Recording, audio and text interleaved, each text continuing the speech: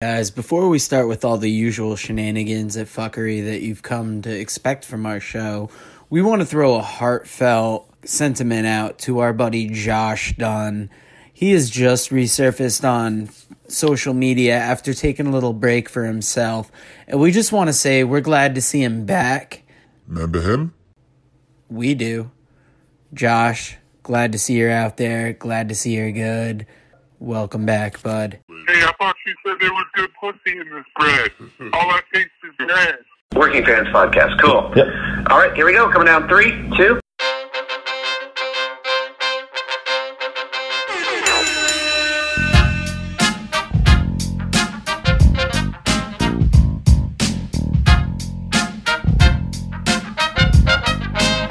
Welcome back for another week of the Working Fans Podcast. This is AJ. I'm the former wrestler. We've got Dave, the ultimate fan, here with us, as we do every week. Our producer, Joe, likes to make us sound good and makes us look way more professional than we actually are.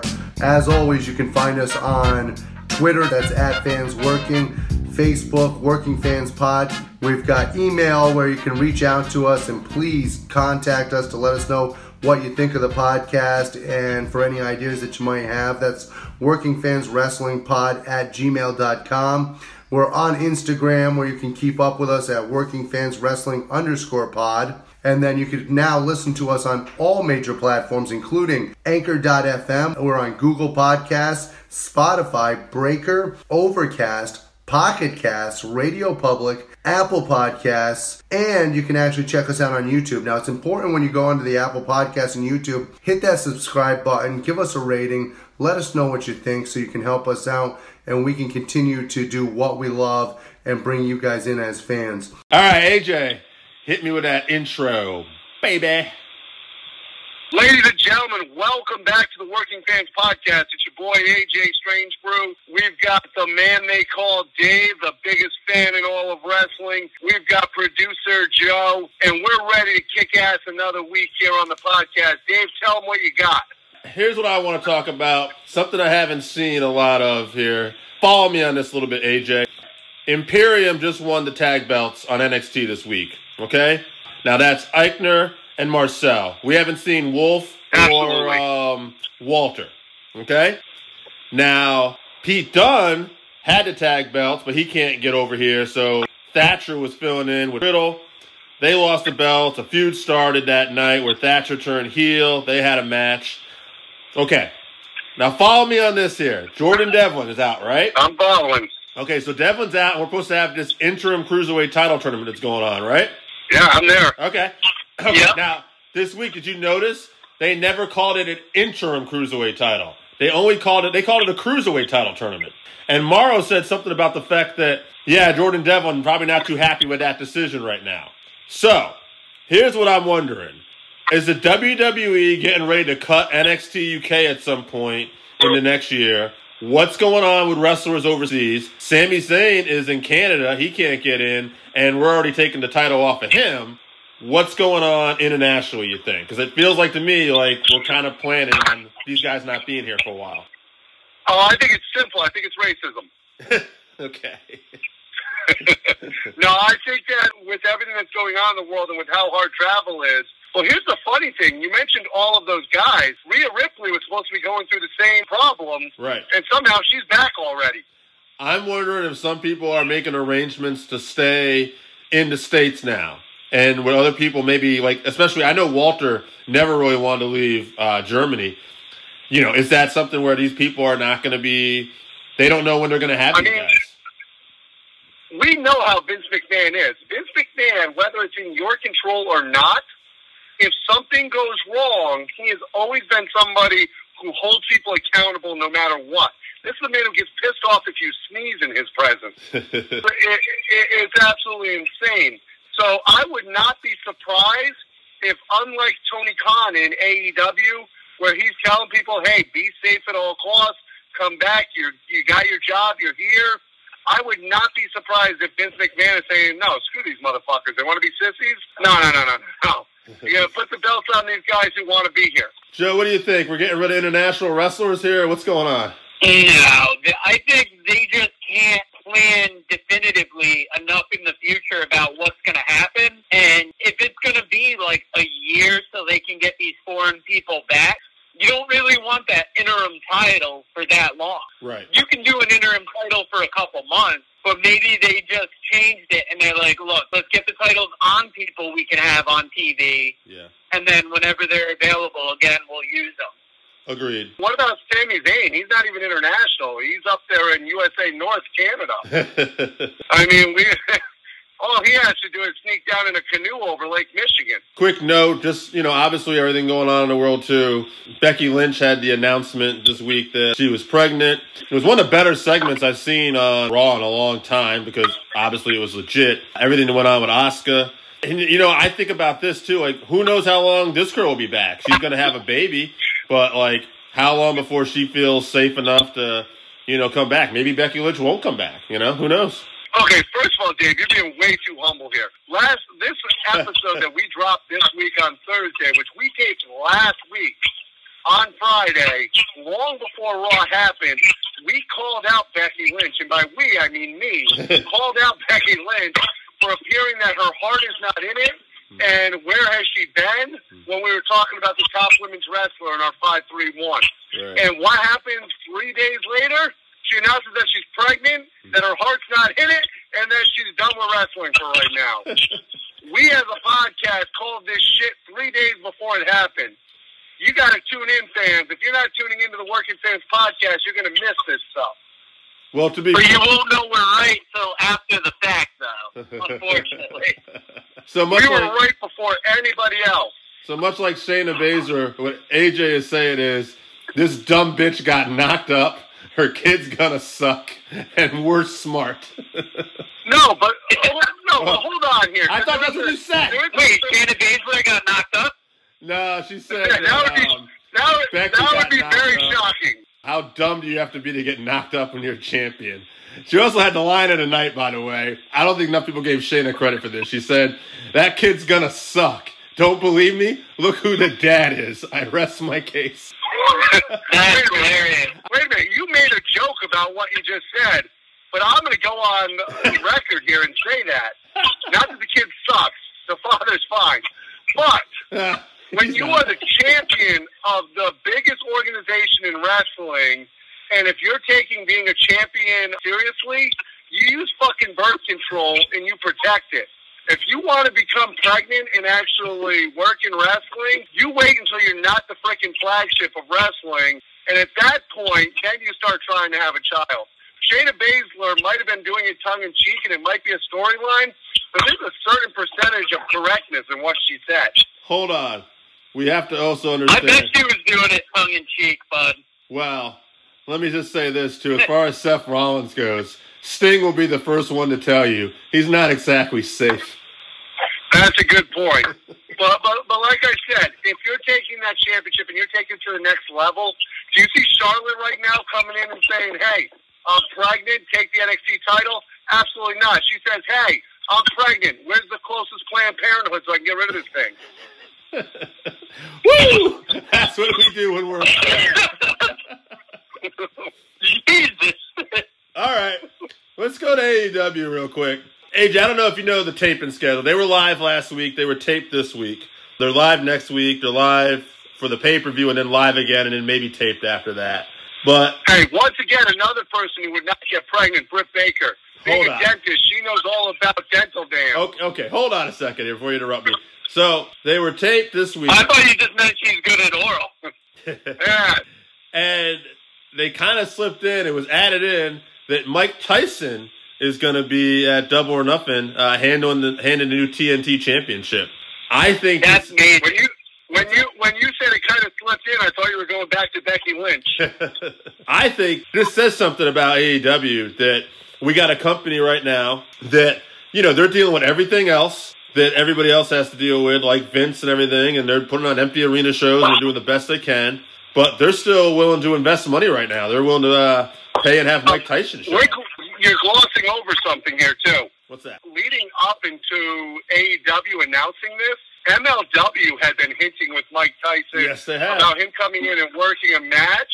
And low-key had been saying on all forms of social media that he would love to have a match with Mike Tyson. He could say it's not a work match, but if he doesn't have a work match with Mike Tyson, he's going to get his head knocked off. Well, I know that. I'm just telling you, low-key wouldn't say that. I have actually messaged that guy, and he sounds like he's talking in character still. So, low-key wouldn't Well, say thank you very much, Dave, but I would rather do something better with my time. Thank you.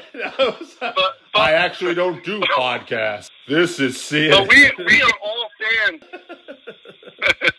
We are all fans of MLW on this podcast, and everything pointed in the direction that Mike Tyson was going to do something, though, to work with MLW, and out of nowhere, AEW stole him. Well, he's just handing over the belt as far as we know right now, but we'll see what happens. I would argue that they have to do it because if you look at, they're still charging for their pay-per-view. They don't have the luxury of the WWE Network where you can say, oh, I can buy the pay-per-view or just watch it for $9.99.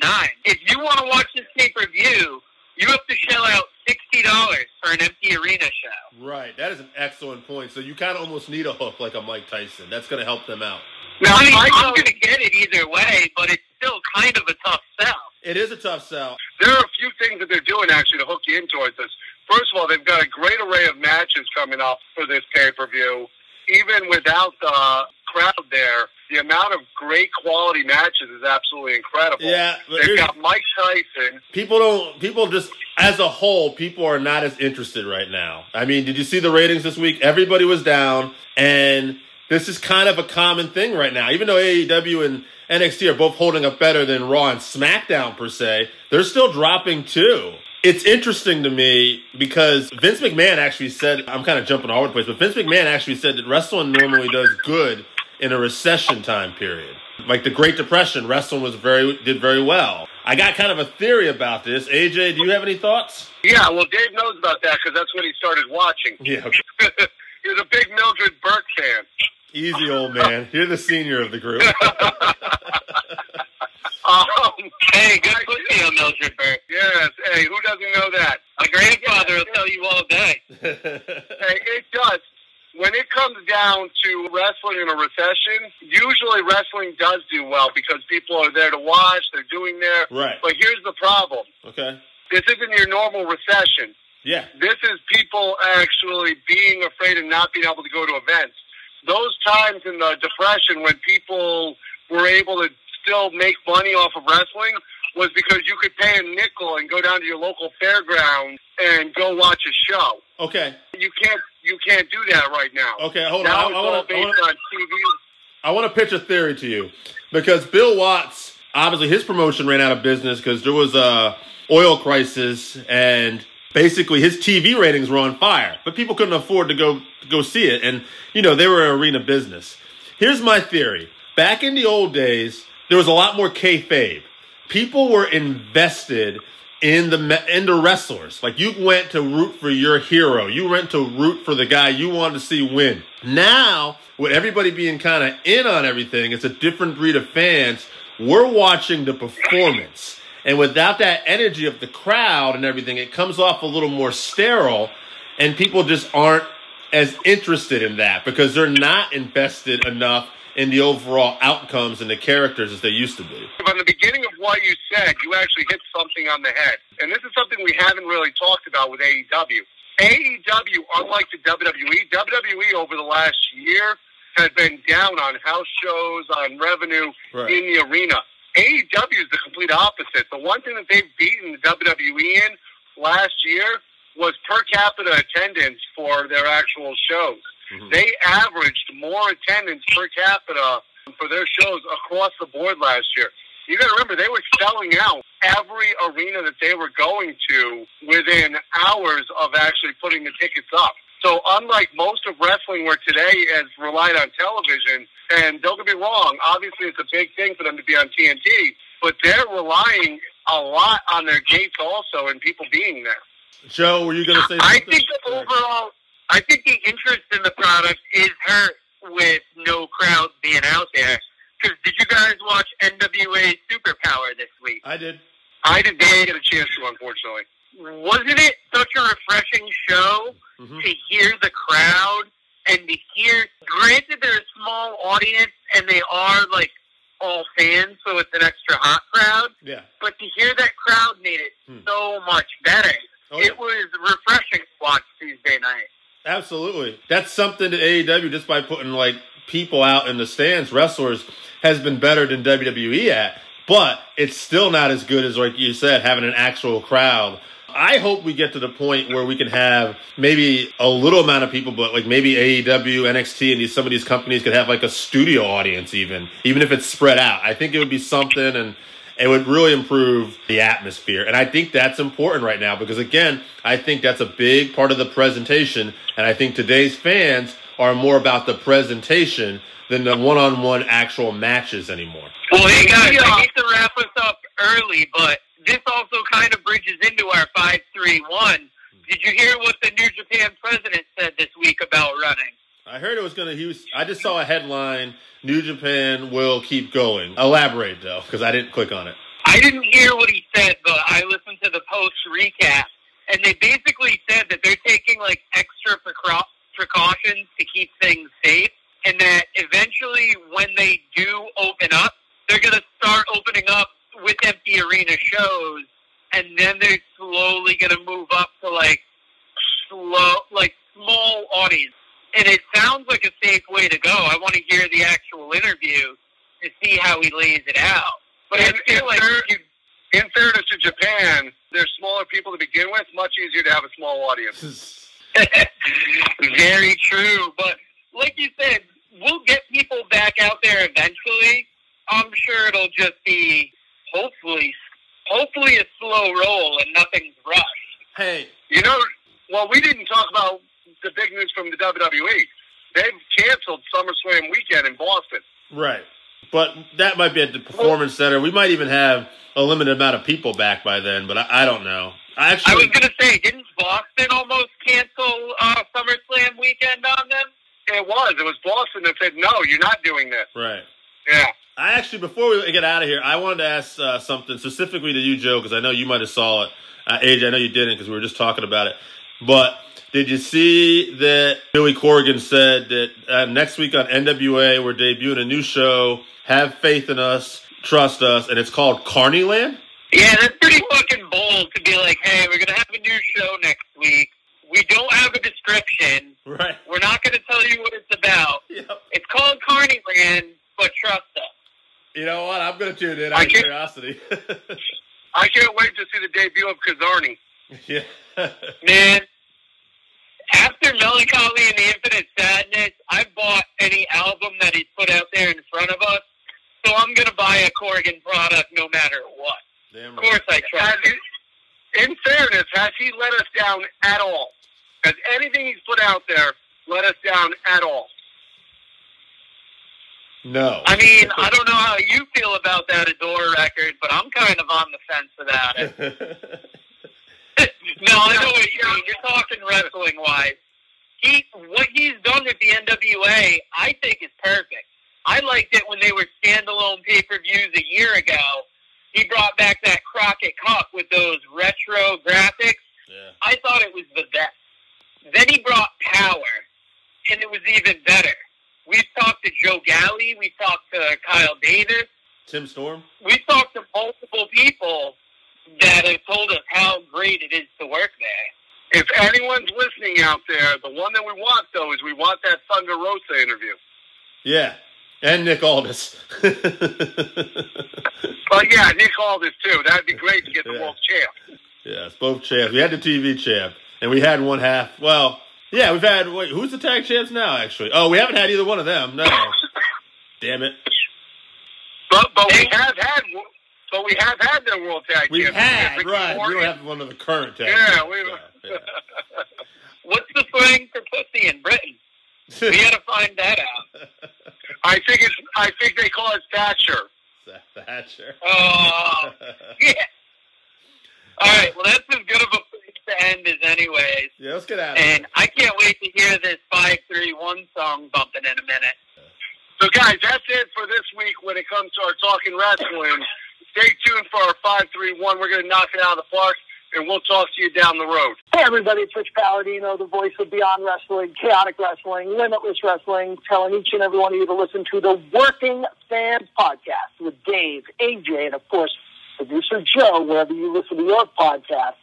Make sure you check them out. It's the Working Fans Podcast. All right, everybody, it's the Working Fans Podcast with your boy Dave, and got a special guest today, a guy who has worked for promotions like Chaotic Wrestling, Beyond Wrestling, and even ECW. He's one of the great ring announcers, and some would say the voice of New England, Rich Palladino. Rich, how are you, sir? I'm good, man. Thank you for having me. Appreciate it. Were you always a fan, and how did you end up breaking into business? Always a fan, probably since I was about 8 years old, 8 or 9 years old. I just remember during the Bruno and Backlund days, and just got mesmerized by it the first time I saw it on TV. Captain Lou Albano was managing Bulldog Brower, and Brower had broken a chair, and Albano had a piece of the chair and was choking a guy with it on TV, and I'm like, yeah, what is this? And, you know, as a 8-year-old kid, you're like waiting for the cops to come. I'm like, oh, okay, this is going to be my every Saturday morning. So, yeah, so always a fan, still a fan to this day at 51 years old, which is pretty sad. Met a guy that knew a guy that introduced me to the Boston Bad Boy, Tony Rumble. I don't know if you guys are familiar with Tony. Yes. But he gave me my big break. We met in 92, did some commentary in a TV studio in Augusta, Maine for a promotion that never even got off the ground. Guys run a TV taping in Lowell, Massachusetts, and I sold myself to that guy. He introduced me to Tony. We both earned our payday that day. I never saw the light of day, but Tony ended up running shows like about a year and a half later. He got my number, and that's how it all started in 93. Believe it or not. Wow. That's probably weren't even born. No, I'm actually, I was born, I'm 43, 76. You're just you're a little bit like the era I grew up on was, earliest memories was like Bob Backlund hooking the chicken wing on people. Okay. The old Bob Backlund. Yes. One thing I wanted to ask you before I continue with your career, I had David Starr on here a while back, and when I first started getting back into independent wrestling, about maybe 2015, I went to a Beyond Wrestling show, and I saw the introduction you gave for David Starr, and like I just loved it. Like I was like hooked on that guy's persona, and a really big part of it was that ring introduction. And he told me that you actually helped come up with that a little bit. Like you guys spit some ideas back and forth, and one of them was the cream in your coffee. Is that correct? Yeah, that and your favorite wrestler's favorite wrestler, yes. I borrowed from Dan Barry, because for a short stint when Dan Barry was doing a singles run somewhere out in Connecticut or something, we were working some shows, and he was like, announce me as your favorite wrestler's favorite wrestler. And then, since then, he had already moved on to Team Tremendous, and so, yeah, me and David Starr were working on some stuff. I had cream in your coffee, all that in a slice together, all that in a bag of chips. Those are things that I grew up, me and my friends grew up, in my real life, grew up saying. Like, that was just like the funny ha-ha stuff of the 90s, I would say. So, yeah, so I can take credit for the first line and stealing the second line from Dan Barry. So, but yeah, so and it's funny because as soon as you said David Starr, I pulled out my note cards right next to my desk here and actually have the entire thing because I have to keep a couple of copies of it because sometimes it changes, but at my age, I can't remember it. No, I get that. I want it. Yeah, I need somebody to stand with the T-shirt with their back to me, and I could do it without looking at the index card. But it's one of my favorite things to do. So, hell of a talent. Oh, yes. Now, is that, I've heard for years about wrestlers going up to like the commentators and the color guys about maybe trying to get over holds or certain things. Is it pretty common, besides him and Dan Barry, to have a lot of people give you some feedback on how they want to get announced or nicknames or anything? Yeah, but I kind of elicit it myself. I always, what I've been doing for the past, 15 or so years of my 26 plus in the business is I travel with a roster that's alphabetical. I have it on a flash drive here at home, and I update it and I print it. So if somebody's weight changes, hometown or something. So usually I'm working with somebody that I haven't worked with for a while. I'll be like, oh, is it still, wrestler name, hometown, 250 pounds, whatever. So I do know that and beyond. I know that there was just a tweet out there that only David Starr can have multiple nicknames. Everybody else gets one. So, but yeah, so I kind of bring it on myself, and then I always talk to the promoter first just to make sure it's okay. So, oh, that's good. That's interesting. Yeah.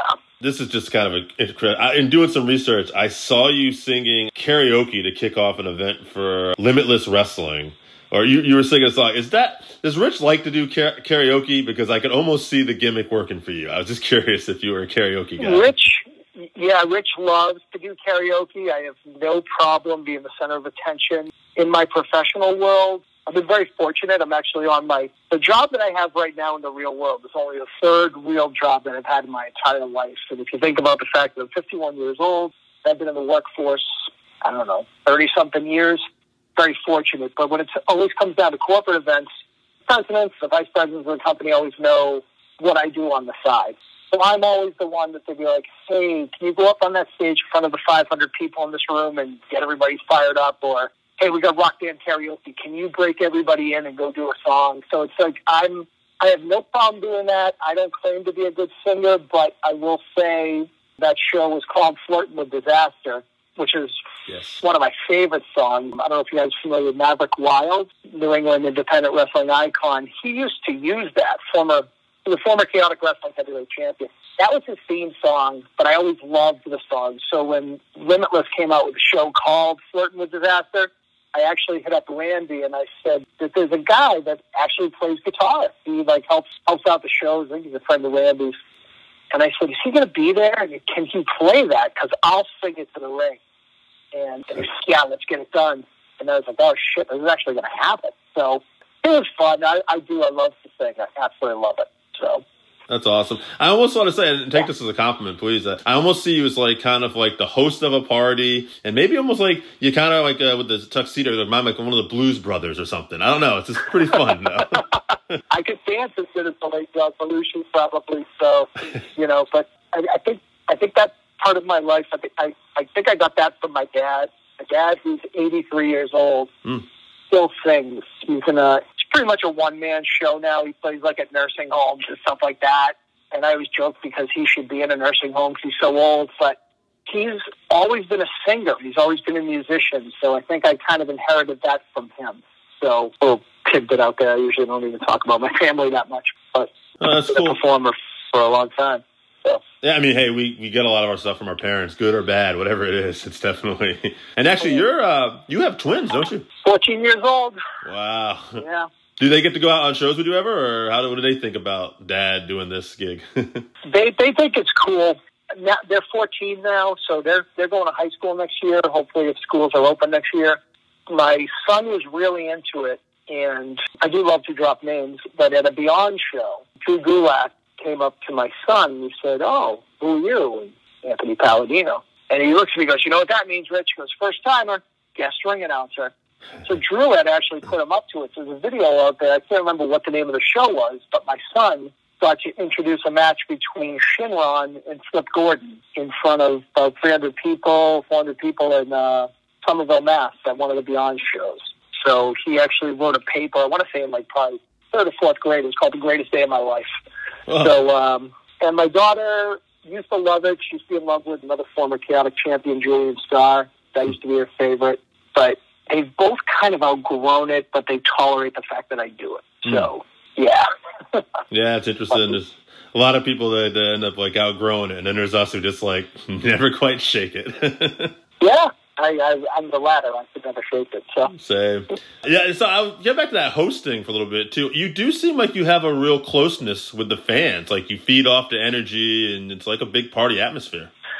Yeah, I mean, I take I tell every wrestler and every fan, I take my job way more seriously than I probably should, but it's because of the amount of respect that I have for the business. And having been a fan for as long as I have, I never want to dial it in. I mean, for whatever role, however big or small people may envision the ring announcer as part of the show, a lot of people give me great feedback that I try to. I try and give everything that big match feel, that WrestleMania moment that, you got to be here, you got to be living this. And yeah, I'm very fortunate, a great rapport with the fans and a lot of great support, which, believe me, there's been a lot of times, especially over the past few years, where they're kind of all right, come on. I know I'm on the back nine of my career, but, it's believe it or not, it'll sound so campy, but, it's just that inspires me to keep doing what I'm doing. It's just getting that kind of love and reception and appreciation from fans wherever I go. So it's humbling, to be honest with you. Sure, I can see that. And it's awesome you get that feeling. Now, you worked for ECW for a while. How did that come about? So when I had broken in with Tony Rumble, first show I did was in 1993. Two guys that were on that show were Taz and Tommy Dreamer. And I'm proud to say I have a friendship with Tommy Dreamer to this day. Taz and Tommy vouched for me. They were looking for a ring announcer, and they started doing shows up here in New England. They'd used another gentleman, Mel Simons, great guy, been around forever. He was Killer Kowalski's ring announcer. But I don't know if they didn't want, I don't know if he didn't want to do the shows or if they were just looking for somebody. So somebody, Paul Richard, had recommended me. He used to be the Extreme Enforcer, the referee, Paul Richard. And then Taz and Tommy Dreamer vouched for me, and that's how that came about. I literally went my first show. I had a top ticket, and when I got there, Paul Richard asked me if I had my tuxedo in the car, and I did, and the rest is history. So I got to work for them for about 2.5 years, from late '96 till early '99. So it's a hell of a run. Story here is basically always have your tuxedo, always have your wrestling gear, always be ready to work and be ready for opportunity, I guess. Absolutely. Now, so being from New England and working ECW, were you at the mass transit incident? That was my first ECW show. Holy crap. Yeah, so it's funny, after the Dark Side of the Ring came out, I got a lot of requests, like local podcasters wanting to interview me about that. I have no problem talking about it, but it's like, how much more can be said about it? But, I mean, hell, I'll be honest with you. Colt Cabana asked me to be on his podcast years ago and said, do you have any good stories? And, of course, I opened with, well, my first ECW show was Mass Transit. And he was like, you're on. And, but it was surreal. So, yeah, that was my November 23rd of 96. That was my very first gig for ECW. And, I was probably the closest next to the camera guy to that whole mess, But yeah, it was frightening. It was something that is etched in my brain for the rest of my life. But you know what? Part of wrestling history. So, yeah. But it was chaotic, for lack of a better word. And at that point, I'd only been in the business, ring announcing, for a little over 3 years. So that was about as real as it got. And but it happened. It was historic, and it was, like I said, something I'll never, ever, ever forget. We just recorded an interview with another ring announcer, I'm sure you're aware, Gary Capetta, and he had a story in his book I didn't know. I probably knew it at the time. I forgot. He was the guy that Germany Mick Foley threw his ear to. And I remember thinking, well, I guess adrenaline just takes over at that point, because how often does something like that happen in your lifetime? Yeah, exactly. I mean, for me, my claim to fame, because people saw that and said, "Oh, you were there, right?" And I said, "Yeah." So I was the guy that handed the microphone to New Jack. He said, "I don't care if this fat mother effer bleeds to death." I ran to the back when I saw the kid that much blood. I did run to the back, grabbed Paul Richard, and Heyman was very close by, and I said, I think we have a potential situation out there. I think we need a lot of towels. And I'm saying it very calmly now. I think I was a little panicked that night. But it was just, more than I'd ever witnessed before. But, yeah, when you talk about Gary Capetta, that was part of his Body Slams book. It was about that, getting Mick Foley's ear and putting it on ice in Germany when that happened. And I do want to say Gary Capetta is one of my childhood idols. Very friendly rapport with Gary whenever I do have the opportunity to see him. But I literally grew up watching he and Joe McHugh as the two ring announcers for the old WWF every Saturday morning. So Gary's a great guy. He's got some amazing stories. Are you, would you say Gary, or is there anybody else too besides Joe, or influences, or is there anybody maybe you borrow something from that as fans we wouldn't notice? Do you ever look at other ring announcers, whether wrestling, boxing, or MMA, and go, oh, I kind of like the way you do this, so I could put a slant on that? Or do you just have your own thing, you would say? I like to think I have my own thing. I mean, my all-time favorite hero, idol, ring announcer, icon was Howard Finkel, who recently passed away, and I got to learn a lot from Howard. We used to co-host the New England Pro Wrestling Hall of Fame every year. Even before that, I always had a very, very good rapport with Howard. And, I think back to my fellow ring announcer brethren, Bobby Cruz, who actually had an audition with WWE and got to meet Vince McMahon at the end of the night. And Vince told him, "Hey, Bobby, you did a great job. Next time, don't be so Howard Finkel-ish." So, to me, I always tried to have my own style just because of that. Bobby's a really good friend of mine. I always remember that. But, no, I've always done my own thing. But I've always been, I want to be the guy, the old school ring announcer that says in the corner to my left. I love when I do stuff in, like, New Hampshire where they have a state athletic commission where you've got to read all the rules at the beginning.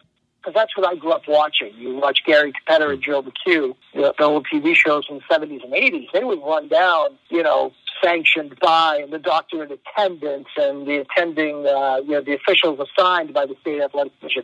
I used to love doing all that kind of stuff because to me that's old school. I'm an old school fan. So I've always kind of had my own style, but it's funny because when the One Fall thing really took off over the past few years, and that's what I have on my T-shirt, but people thought I came up with that. But I'm like, no, that's the way wrestling's been announced since as long as I've been watching it. It just all of a sudden became a thing where everybody, I don't even have to say it. Like I said, the Falling Contest is scheduled for, right, and everybody else One Fall.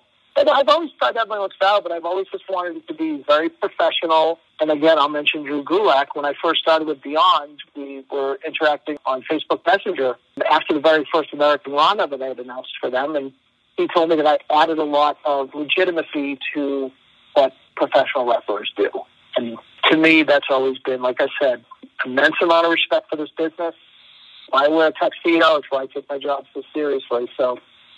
No, I agree. I think it's great to add legitimacy to pro wrestling. I mean, for me personally, as an old school fan, I get we evolve, but that's one of the things I like. Like when you can suspend disbelief and you give me a rough athletic presentation, that's always been kind of what I like too. Yeah. It adds to the overall performance because nothing drives me more insane than when I see like a kid in like jeans and a T-shirt or something and trying to put himself over, as the ring announcer. It's like, no, it's not your job. Your job is to put the talent over. So, and that's something I've prided myself on for over a quarter of a century, believe it or not. I noticed that, Jim Ross is a ring announcer, but there's been times they've brought him into the ring to do stuff. And has that ever happened to you? Have you ever been involved in a match, whether a tag match or like some kind of, any kind of gimmick, anything like that? Did you ever get involved in anything like that? A few times. I got, quote, inducted into the business by Kevin Sullivan in '94, where he came out of the ring, grabbed me by the lapel, and open hand slapped me on the side of the on one of my ears, and gave me a good bell ring. And that was not part of anything that was planned ahead of time. But I did do a couple of things with formerly Handsome Johnny in Chaotic Wrestling when he had turned heel. He's now the Viking Raiders Ivar. Yeah, he used to be called Handsome Johnny, so if you look up any old Chaotic Wrestling stuff, that was one of his. He's had multiple characters. But yeah, he was in Chaotic, he was Handsome Johnny, and he had just turned heel. He was in a tag team with a guy named Psycho, and they were called Pretty Psycho. And they had kind of split up, and we did a spot where he, punched me. And, I went down and carried out to the back and whatever. But then, a couple shows later, I got to, slap him in the face during a match against Psycho, which got a huge pop.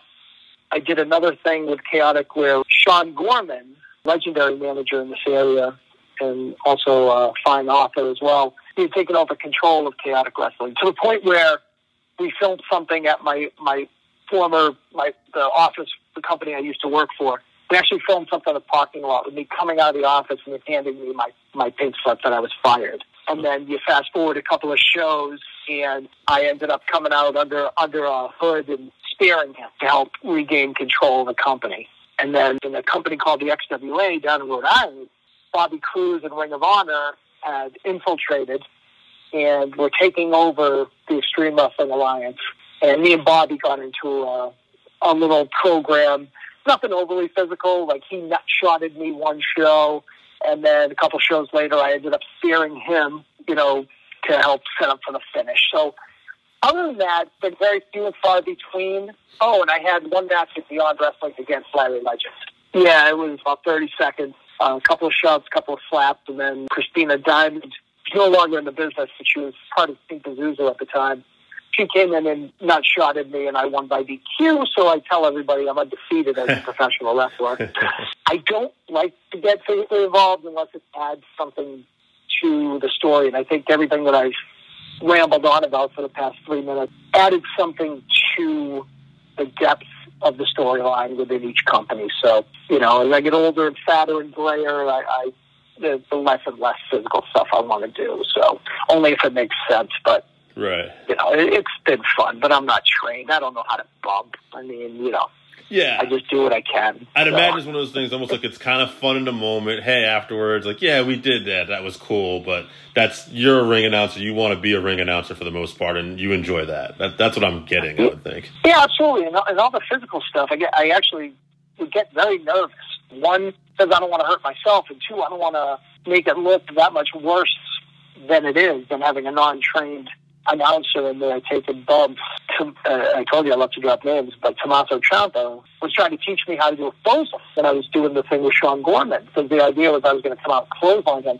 I couldn't throw a good clothesline, and he goes, just tackle him, just throw your body at him, whatever you do, they're going to fuck. And then he was absolutely right. So, but yeah, I think I'm retired from anything physical other than holding up a title belt for AC Mack or something, but that's about it. Did I read this right? Are you in the New England Pro Wrestling Hall of Fame?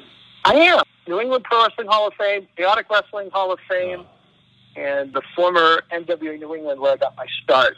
And I just turned to look at the plaques on my wall right behind me because I take those very seriously. They mean a lot to me, so humbled to be recognized by my peers in any way, shape, or form. So.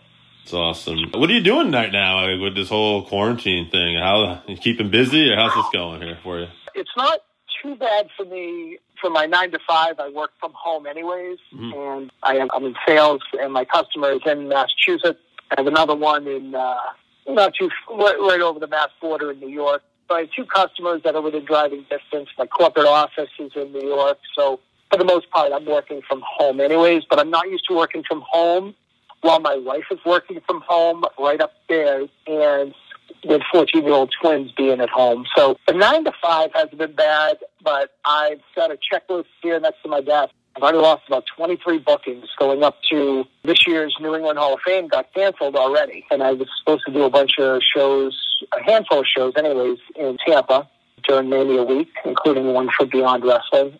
So that part is killing me. And as we're recording now, I should be in Worcester for Season 3 of Uncharted Territory for Beyond Wrestling.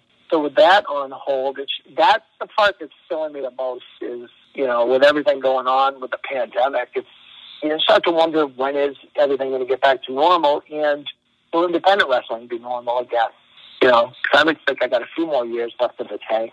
But I will say during this whole quarantine, I've spent more time with my family than I have for as long as I've been doing wrestling anyways. We have dinner as a family every night, which is something I'm not accustomed to, with my wife getting home from work later, and, you know, the kids running off to their sports. So I've done more cleaning, more organizing, more cooking, and I only read wrestling books, and I'm reading accepted Pat Patterson's book right now. So, you know, other than that, just I'm binge watching Mid-South Wrestling too on the WWE Network. Yes. Good era wrestling. I stumbled upon Mid-South when I was younger, and it was Jim Ross doing a call, and Michael Hayes and Ted DiBiase are fighting on the ramp, and I was only used to like Vince McMahon and Tony Schiavone, and I'm hearing this guy talking about beating the hell out of each other, and I was like, that hooked me big at that point there. And like you said, suspending disbelief and giving it that sense of reality is nobody better than JR. No. And Mid-South, I mean, God, I wish I'd got there. I grew up in Massachusetts my whole life, and I remember getting it. I think TBS aired it for a brief period of time, I think on Sunday night in 1985.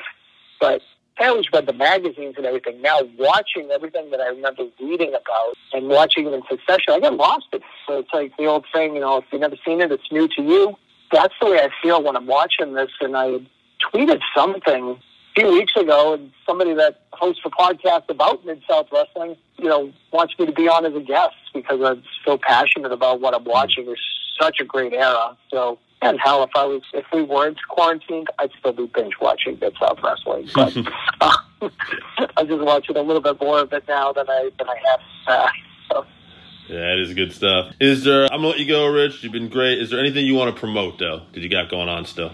The only thing I'd want to promote is for everybody to support their favorite independent wrestler. I have no right asking anybody to buy my merchandise. I ask that everybody just goes out and supports independent wrestling because I have a lot of good friends that make a living doing this. So Pro Wrestling Tees is your spot, or if there's a favorite performer from Beyond Wrestling, Chaotic Wrestling, Limitless Wrestling, wherever I should be announcing or anyone I'm not announcing, just please go out and support your favorite wrestler. I got shut down from Pro Wrestling Tees shop because I don't have enough followers. So if anybody wants to follow me, it's at Rich Palladino on Twitter. I'm under Rich Palladino on Facebook, and Ringside Rich on the old Instagram. So like I said, more than anything, please support independent wrestling. Oh, and if you want to try out independent wrestling TV, go to iwtv.live. If you use the passcode ONEFALL, like I say in every match, you get a free 5-day trial, and I encourage everybody to give that a whirl. And subscribe to Beyond Wrestling on YouTube because 2.2 million isn't enough. We want more. So, yeah, that's all I got to plug. And Chaotic Wrestling on YouTube. We're airing a lot of our shows. We would do a show and break it up into 3 parts and air it for 3 weeks on YouTube. It's called Elevated. So check out Chaotic Wrestling on YouTube as well. They'll be airing a lot of classic stuff. So you'll be seeing the Handsome Johnny or the Ibars and the Tommaso Ciampas and the Kofi Kingstons and the Sasha Banks, because they all started in Chaotic. So definitely check out Chaotic for a good slice of wrestling history right there. Awesome, Rich. Thank you so much. Thank you, Rich. You killed it. That's one of my favorite ones. I got to be honest. Thank you so much, man. This was a real pleasure. This is a public service announcement provided to you by the Working Fans Podcast.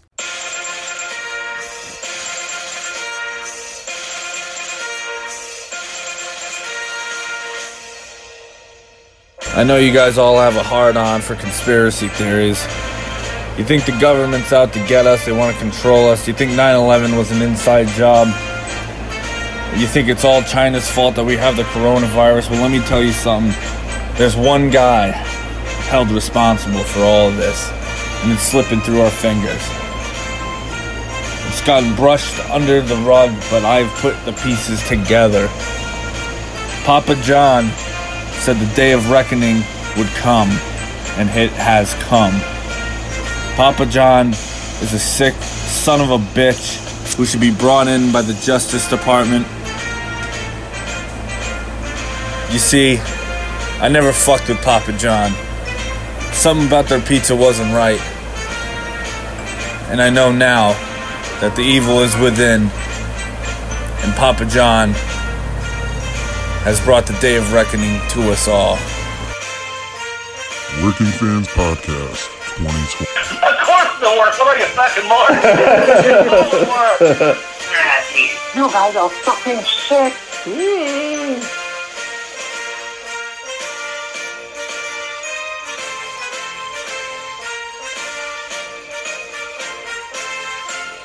How could they do this?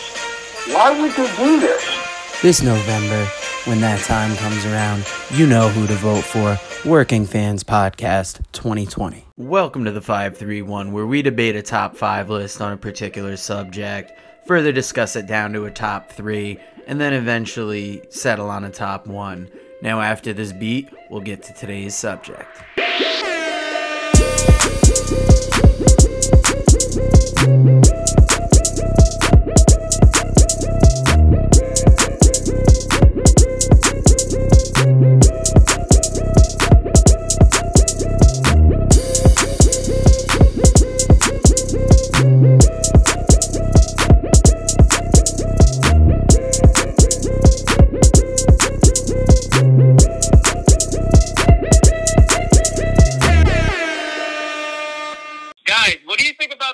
That we debuted last week. I kind of backdoored it in on you. Hot fire. I thought it was fantastic. Said no one ever of anything in their back door. However, this song, great. Credit at CB the Nicest on Instagram. Follow him. He's got a ton of beats up there. He's amazing. I'm already following him, just not on Instagram. This week, we are talking about the top 5 Japanese wrestlers. I don't know about you guys, but if I wasn't here, how would you guys know who to keep on the list? I feel like you guys would just boot everyone. The greatest Japanese wrestler would be like Stan Hansen or something. I mean, I'm pretty sure it would be Pegasus Kid. well, Jesse from New Hampshire would be excited. No surprise, but there are no round eyes on this list. No. Now, we're going to start with Jesse from New Hampshire. He's got the great Sasuke, Hayabusa, Kenta Kobashi, Mitsuharu Misawa, and Jushin Thunder Liger. Scott from Voluntown, very similar list as Kenta Kobashi, Mitsuharu Misawa, Jushin Thunder Liger. He's got Ricky Dozan. I almost hate to tell him he's Korean-born, but he's got Ricky Dozan on the list, and Keiji Muto, the great Muta. Yeah. Ricky Dozan, huh? That's a name that goes way, way back. This was something me and Scott actually had kind of a discussion on because he asked if we were going off favorites or kind of like historical importance, and mine was a mix. I picked my favorite, but I also went with people that had some degree of historical importance. I went for a mix also. Yeah, same. Even if Ricky Dozan isn't born in Japan, what he did for Japanese wrestling is huge, because I want to say it's off his JWA promotion that basically kind of Baba came off and went to form All Japan, and Inoki went off and formed New Japan, if I've got my Japanese wrestling history right. Was he an Olympian as well? I believe he was, and a sumo. Okay. Or he might have just been a sumo, one of the two. Yeah. I want to quote a wise man here. I want to quote Jim Ross. Yeah, it's fine. They're all the same. Holy shit. Well, I will follow up with my list. Yes.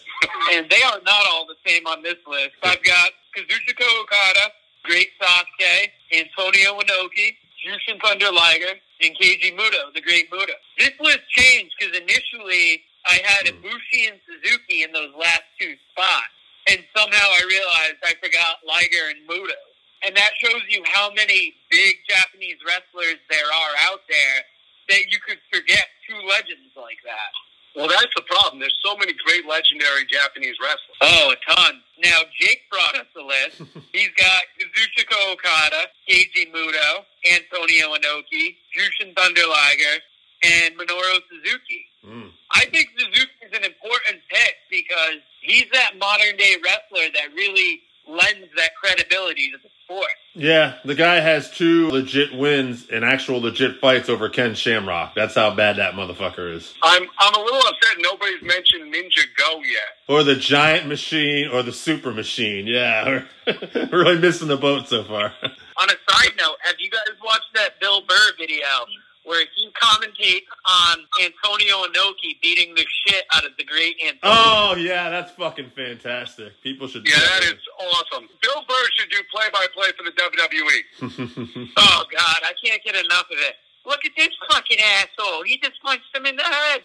That's not even a punch. I would love to hear that on Raw. Two guys like AJ and, let's say, Aleister Black are going at it.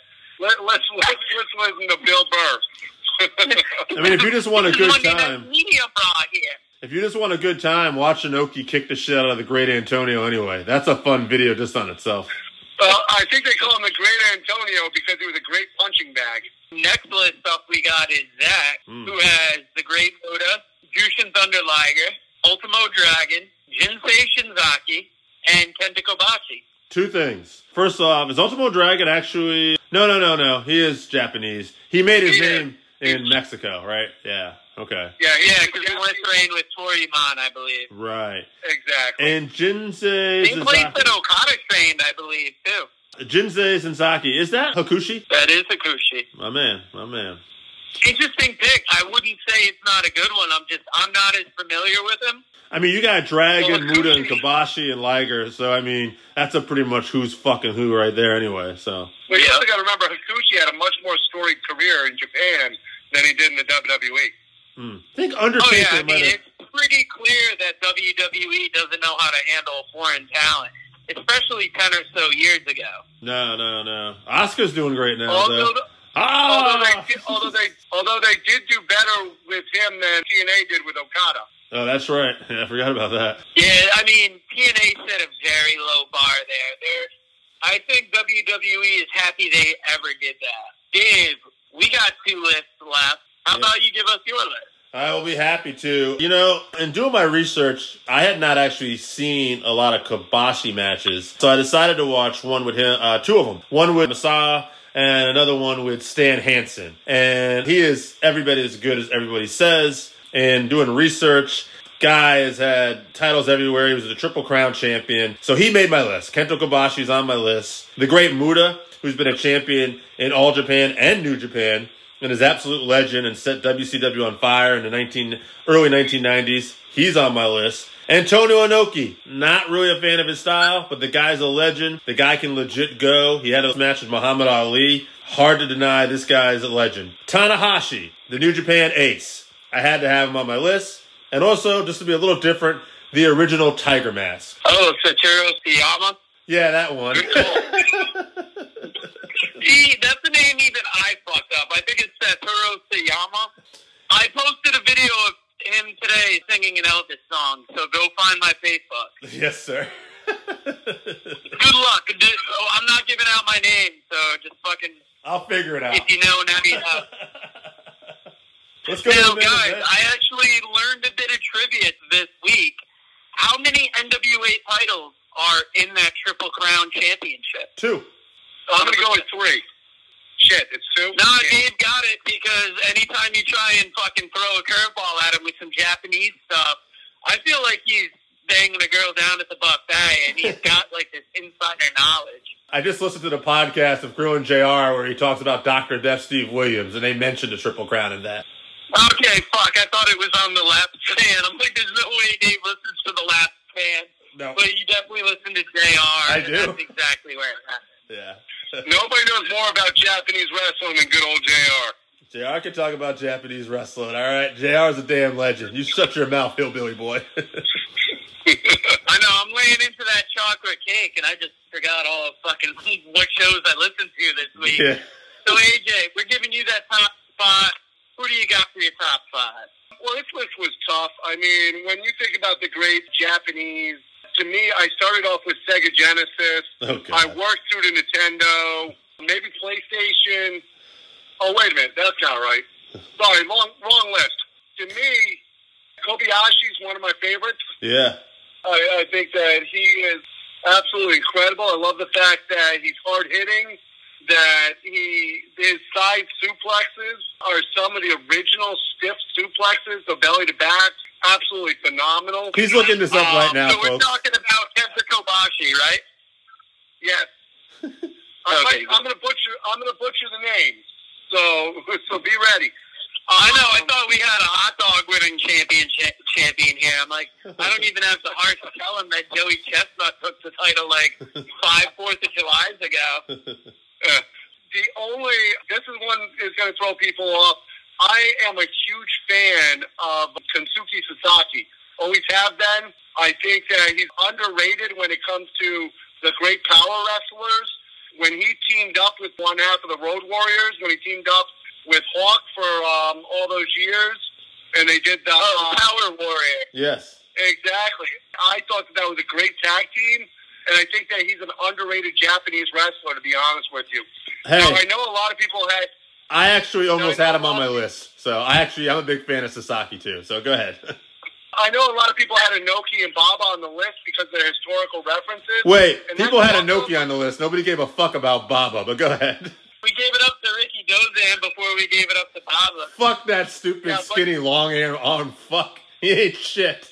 Go ahead. But, hey, did I do Randy's list yet? No, he'll main event. Go ahead. Yeah, I was going to say, Randy's going to main event. I fucked you, AJ. Sorry. That's all right. But to me, I didn't like either one of those guys. I thought they were both boring as shit, so they're not making my list. My third one is Masa Mahiro Chono. I love Chono. Always a big Chono fan. What's that first name again?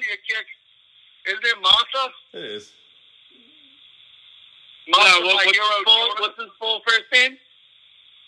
Oh, I have no idea. I always say Masa Mahiro Chono.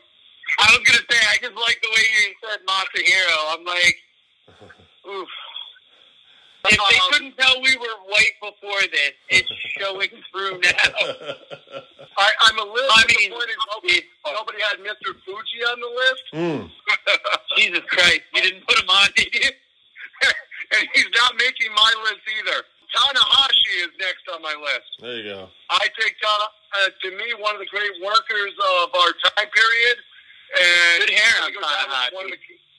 Yeah, I think he's going to go down as one of the great wrestlers of his time period. And to me, the greatest worker in the world right now is Okada. So he's making my number 5. Big Dick Okada. All right, we got Randy's list because I'm about to forget him again. He's got Okada, Tanahashi, Kenta Kobashi, Antonio Inoki, and that Korean fella, Ricky Dozan. Hey, he read Lions Pride. He's one of the patrons that shipped in on Lions Pride. He should have read it and known that Ricky Dozan's not Japanese. But I'm getting fired up over nothing, I guys. like the fact that him and Scott are on the same page. I think that's great. Those two. I love those two. Anyway. I know there's no way I'm going to say Scott's wrong, but I'm quick to say, you fucked up, Randy. I'm sorry. God damn. Randy's part of our Patreon team. Randy, no worries. I got your back this week, brother. In fairness, Scott might have a taser or something on him, so. It's true. That is true. Never mind, Randy. Fuck that. Go, Scott. I was going to say, that's my homie, though. I can't go against him, but that's my man. I want to say, if we're going to look at who moves on, it's Okada, right? I think it's got to be. Well, one of them. We got Kobashi's on almost everybody's list here, too, right? Oh, yeah. I mean, I was going to get to it. I just hit Okada first because if you go on wrestlers you're kind of thinking about, wouldn't you almost say he's like the modern-day Hulk Hogan of Japan? Absolutely. In a more talented way. We throwing Muta as the other guy? First of all, Hogan in Japan could wrestle his ass off. Hey, Ichiban Hogan, number 1. There's a song. Now, we've got Okada moving on. Who else do you see? I mean, Muta. Liger didn't make as many lists as I thought, but, I mean, he almost seems like a first ballot. Were you more surprised by how many lists Kobashi made or how few lists that Liger made? I want to say how few lists Liger made because I want to say Kobashi's almost an obvious to move on. He made a lot of lists, so we're going to move him on to the next round. But, yeah, you would think that with Liger's retirement this year, that would be more in the forefront of people's minds. Listen, I love me some Jushin Liger. I was happy I got to see him live. But at the end of the day, on this list, I want the great Muta to go on. I think he's the man. So you want to say it's Okada, Kobashi, Muta that make it to the top 3? Ain't even a damn doubt in my mind. AJ, can you make an argument for somebody besides Muta? He don't want to. Yes, I don't want to, but I can. He can? What about Tanahashi? All right, well... To me, Tanahashi... Okay, since we've got Okada on the list, make a good argument why Tanahashi should go on besides the legend Liger. So, here's my thing. When you come down to the two of them, do you have Okada over as far as he is if he didn't have the matches with Tanahashi? I think Tanahashi did as much to make Okada and to actually bring as much out of him as you can. And without those great wrestlers who can tell the stories and work the matches and bring stuff out of people, whereas with Muta, I love KJ Muta. Okay. Muto, and this is gonna be a tough one for me to not incorporate him, but some of his American stuff actually hurts his Japanese. Hold the phone here, brother man. Hold the phone, brother man. Joe, you're a historian here. How many All Japan titles does Tanahashi have? All Japan? I don't believe he has any. Yeah, I don't believe he has either. But you know who's been an All Japan champion and an IWGP New Japan World Champion? The great fucking Muta. That's who. Dave, who runs All Japan? Baba. Or at one point has.